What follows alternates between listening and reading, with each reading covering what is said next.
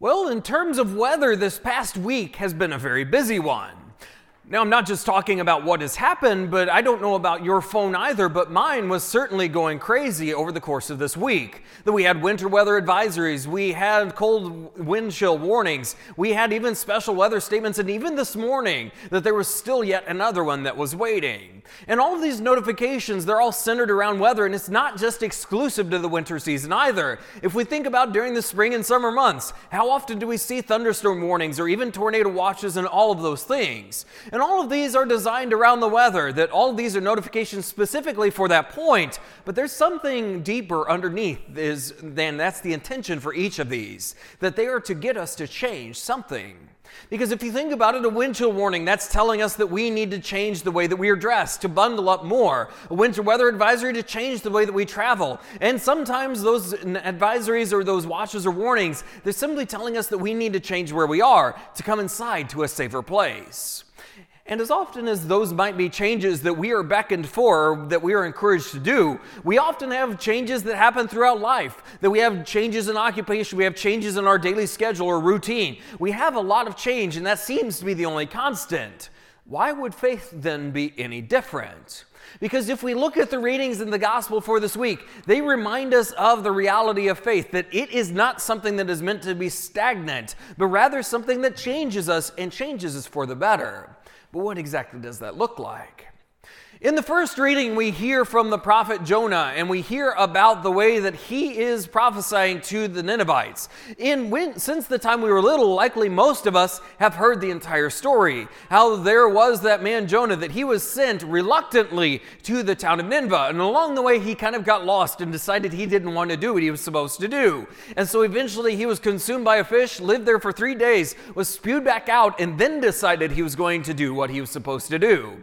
And he goes and preaches to the town of Nineveh, and they repent. And because of that, he's angered.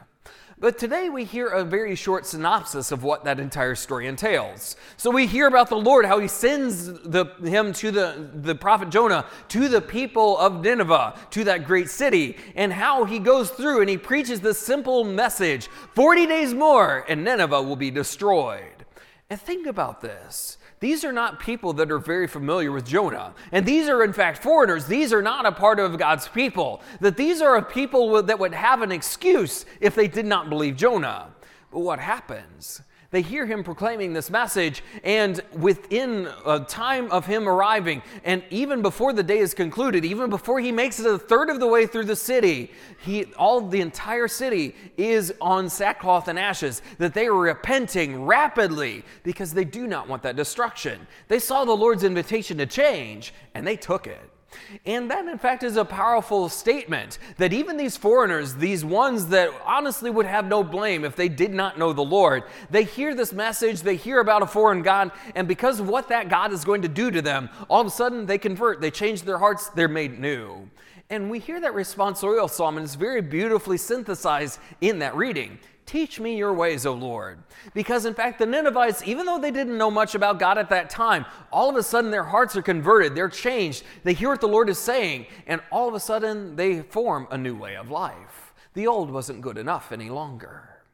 We move on to St. Paul in his letter to the Corinthians. Last week we were talking about how the body is made holy, how living out a life of faith encourages us to live life differently in view of the dignity of the human body. And even that is of consequence. But now we hear about how Paul is speaking to the church in Corinth and reminding them that time is running out. Because he needs them to be very aware that that time is precious, it's running short. And in fact, they need to be aware of this because the world at large struggles with this concept. That they simply do whatever they want. They simply live in kind of a lazy atmosphere and don't really bother themselves about the things of the Lord. They do them when they get time.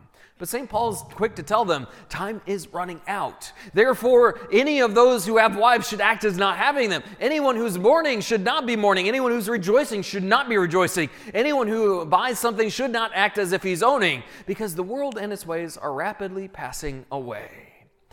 And think about that. It seems like a lot of paradoxes that are very strange to our ears, but the reality is that when he's speaking to this, he's telling them that change is necessary. Change is important. That in fact, there are many times whenever someone rejoices in something they shouldn't rejoice in, say the downfall of a neighbor. There's some times that someone mourns in something that they should not be mourning over, whether it's a loss of some bigger and important or expensive object, whenever the Lord removed it from their midst because it was blocking their path to salvation. Or maybe there's just simply those different things that are happening that are simply of the world, and yet St. Paul is there reminding them, you're not of the world. Faith makes you set apart. It makes you different, and therefore you need to change your life. You need to do whatever it is, these polar opposites. You need to flip to the opposite side. You need to change your heart, your life, and your soul so that indeed you follow the Lord more closely, because time is indeed running out. Then we move on to the gospel and we hear about Jesus. John the Baptist has been arrested. He's been put in prison and therefore is greatly hampered in his ability to proclaim that message of repentance and conversion and that baptism that he was giving, that he is no longer able to fulfill this task. And what does Jesus do? Well, we might think that Jesus, as the nice guy, might just simply go and tell the good news. But there's more, because in fact, he takes that very same message that John the Baptist is preaching, that same repentance, that time of fulfillment, and in fact, that belief in the gospel, and he preaches the same exact thing. He goes out and he carries on that work of proclaiming that message. So John the Baptist is not an invalid point, but in fact, the Lord fulfills his very message and his mission. And then we continue on and we see that Jesus finds himself walking by the Sea of Galilee on the shore. And as such, he goes and he finds these fishermen that are there that are mending their nets. And he says to the first set, "Come follow me." And what happens? Immediately they leave their nets and they follow him. And even these others that they are with their father and they're with their hired hands, an even bigger operation than the last. And Jesus says the same thing, "Come follow me. I will make you fishers of men." Immediately they leave behind everything else and they follow him. Think about how dramatic that is, because this is the way of life they've known. This is what they've known since they were a child, that they knew that this was going to be their heritage, that they were going to receive this very same occupation, that they were going to busy themselves through their entire life doing the same exact thing. Jesus comes and changes it all in just a split second. And that's powerful because they left the place of comfort. They left that thing that they were very familiar with, their occupation that they had done day and night for years and years. They left that in the back. They left the nets to the side, and they simply followed after the Lord. How great a trust is that they were able to change their entire life just off that simple invitation. And they lived it out. And they might not have known exactly where they were going or what they were doing, but they changed their life nonetheless because they saw the Lord. They saw where he was calling, and they wanted a part of that. That they knew that the Lord was working for their good. And therefore they followed that teacher. They followed the Lord. They followed Jesus Christ that day and left everything else behind. They changed everything just because of that one invitation. But here's a question. Are we so convinced that if the Lord came to us today, that if he called us by name and told us to change our entire life, to change our occupation, the place where we live, or what we're doing, and asked us to change all those things, would we have the ability to do it? Would we trust the Lord enough to change every single aspect of our life, to leave everything behind, friends and family members? Would we trust in the Lord that much that we would be able to follow him and leave nothing behind, or to leave everything behind and to leave nothing to chance? Because the reality is that as we look at our life of faith, there is a fundamental thing that undergirds all of these readings, and that is that faith is not stagnant. It does not call us to remain the same day after day after day, but our faith, in fact, calls us to change, to have hearts of conversion, to have hearts that are made new each and every day, that continue to ask the question, what more does the Lord want from me? And then we do that very thing. But oftentimes we convince ourselves that that's not the case. That maybe we're doing the bare minimum, we're kind of going about, we're going to Sunday Mass, we're kind of checking that off the box, and then we just simply live life as we want. But is that what the Lord wants from you? And is that what the Lord wants from me? Because oftentimes we get ourselves convinced. We have our faith figured out. We have what God wants from us. We have it in mind, and we've got it, every single part of that and every single detail of our faith life completely done away with, squared away, and we're done. But if we find ourselves in that place, it's a very deadly place. Because if we find ourselves saying, I'm in a place of security, I've got enough going on, I'm better than the average, we're in a place of danger and utter ruin. Because our faith is not calling us to remain where we are. Our faith is calling us in deeper. Our faith is calling us to change our lives. It's calling us to continue to surrender everything to the Lord, to follow Him. But are we so convinced? Are we willing to follow Him? And then sometimes we get into another excuse that we think to ourselves like, well, I'm really busy right now, that I've got kids, I've got a job, I've got all these things going on, all these different obligations. I'll get to it when I'm retired. Or maybe I'll get to it later. Maybe I'll get to it down the road, just whenever it finally fits into my schedule. But what if it never does? Because if we convince ourselves now, what's to prevent us from convincing ourselves we're doing enough later? Because the reality is that Jesus does not call us to live our faith when it's convenient, when we get to it, whenever the time allows. He calls us to live it right now. Because what is the constant message through all of these readings? That Jonah's there and he's telling the Ninevites, 40 days more and Nineveh is going to be destroyed. Or St. Paul's saying to the Corinthians that time is running out. Or Jesus says in the gospel, this is the time of fulfillment. Do we believe that? Do we understand what this is saying? That we can't just wait till tomorrow to do these changes. We can't just wait until we get to it to make these conversions within our hearts and our souls. But if we understand what the Lord is saying, He's saying, follow me right here and right now. Leave nothing clinging to your heart and to your soul, but rather seek after the Lord. Trust Him fully.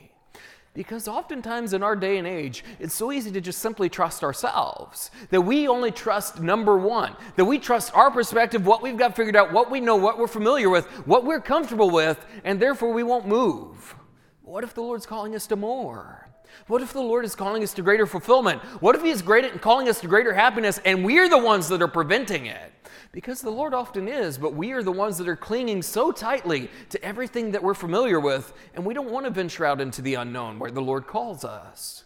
But we need to trust because that's a matter of faith. Our faith calls us to change and to be converted and to go deeper. And then we move on to the two types of change, and we know this very well because of Catholic theology, because we know that we need to do these changes in two particular ways. The first is the negative, that we need to change those things about ourselves that are not contributing to the Lord our God or are holding us back in our relationship. That we need to continue to renounce those things and put them to the side. Because if we think about it, oftentimes our sinfulness, our vices, our weakness, our failures, that is what's holding us back, and that is what God is calling us to change about ourselves. And so often that is where our work is. But are we willing to change those things? Because sometimes we get it in our minds that whenever Father's speaking about sins or going to reconciliation, whatever, that's for the other people around me. That's not me. He's talking to other people. If that's the case, that's not who I'm talking to. I'm talking to you. Because in fact, whenever the reality sets in, we all need God's forgiveness. We all need God's mercy. We all need the sacrament of reconciliation. That we often convince ourselves that our sins are so minor that we don't need that sacrament because we're simply like, well, I'm not that bad, so I don't need it. But what if we are hindering God's grace? Because that's what lies on the other side of that door, the confessional. That in fact, if we go, then we receive from the fullness of that grace and that mercy and that forgiveness. That's what our heart longs for. It's what it desires. That there is no sin too small to receive that forgiveness. So oftentimes we convince ourselves, I'm not doing anything that bad, therefore I don't need God's mercy.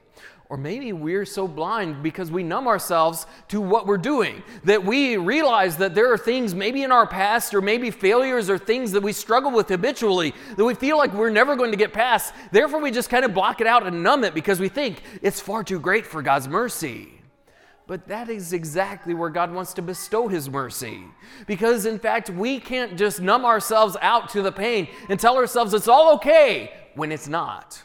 Because the Lord wants us to receive that forgiveness and that reconciliation. That when He calls on us to repent and believe in the gospel, He doesn't just say repent of the small stuff or the intermediate stuff. He says repent of everything. Change your entire heart, change your soul. Be persistent that even those sins that cling to you tightly, let those go. Surrender them at the foot of the cross. Go to the sacrament of reconciliation. Why don't we do that? And if you're wondering in your mind, am I going to the sacrament of reconciliation enough? Here's a litmus test. If someone were to ask you to repeat the act of contrition, would you be able to do that from memory? Now, certainly I know that some people that might be more of a struggle than others, and some people maybe they can or maybe they can't. But that is a good test for us to consider. If I were asked to say the sacrament or the act of contrition, would I be familiar with it enough? Do I use it enough that I would be able to recite it from memory? If not, maybe it's time to go to reconciliation yet again. And even if we do, we need to continue to avail ourselves of God's mercy. And then the other side of things, because we know that faith is not just lived in removing the negative, but it's also in continuing to seek the positive. The ways that the Lord is calling us to be like Him, to be an example, to be a model, to continue to seek after living our Lord's life in charity. So many times that's calling us to greater prayer. Are we just praying at meal times? Is the Lord calling us to maybe add one more intentional time of prayer throughout our day or even throughout the week? Or maybe the Lord's calling us to immerse ourselves more fully in sacred scripture, reading from the sacred scriptures, if not on a daily basis, maybe 1 to 2 times a week, something that we can start with and build on. Or maybe He's calling us to some sort of spiritual reading that we just simply haven't taken the time to develop our faith on our own. We've just kind of left it to Sunday Mass and that's it. But maybe the Lord's calling us to immerse ourselves and to work on focusing on our faith in our own individual way.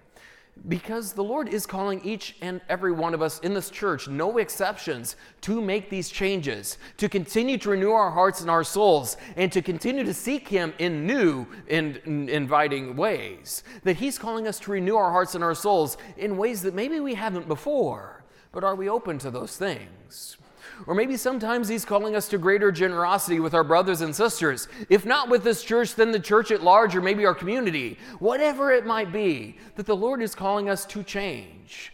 Because faith is not stagnant. Faith is not meant to stay in one place. The Ninevites could have stayed in one place, but they reacted. They heard the Lord's call and they converted. Or even St. Paul in the Corinthians, he doesn't let them just stay where they are in that comfortable place. They've heard the good news, but he tells them there's more. You're called to live as a people of faith. You're called to live differently. And even Jesus Himself, even something that would seem trivial, that He called them not just to be fishers, but He called them to be fishers of men. He changed their entire life and changed it for the better.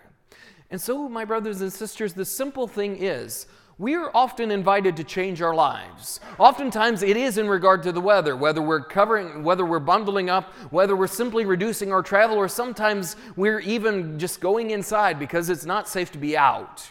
That we change ourselves so readily for the weather. Why can't we change ourselves for our God? Our God is calling each and every one of us to change our hearts, to renew our souls, and to pursue Him in new ways that are individual to each and every one of us. The question is, when God changes and calls us to change, are we trusting enough and are we willing to make that change?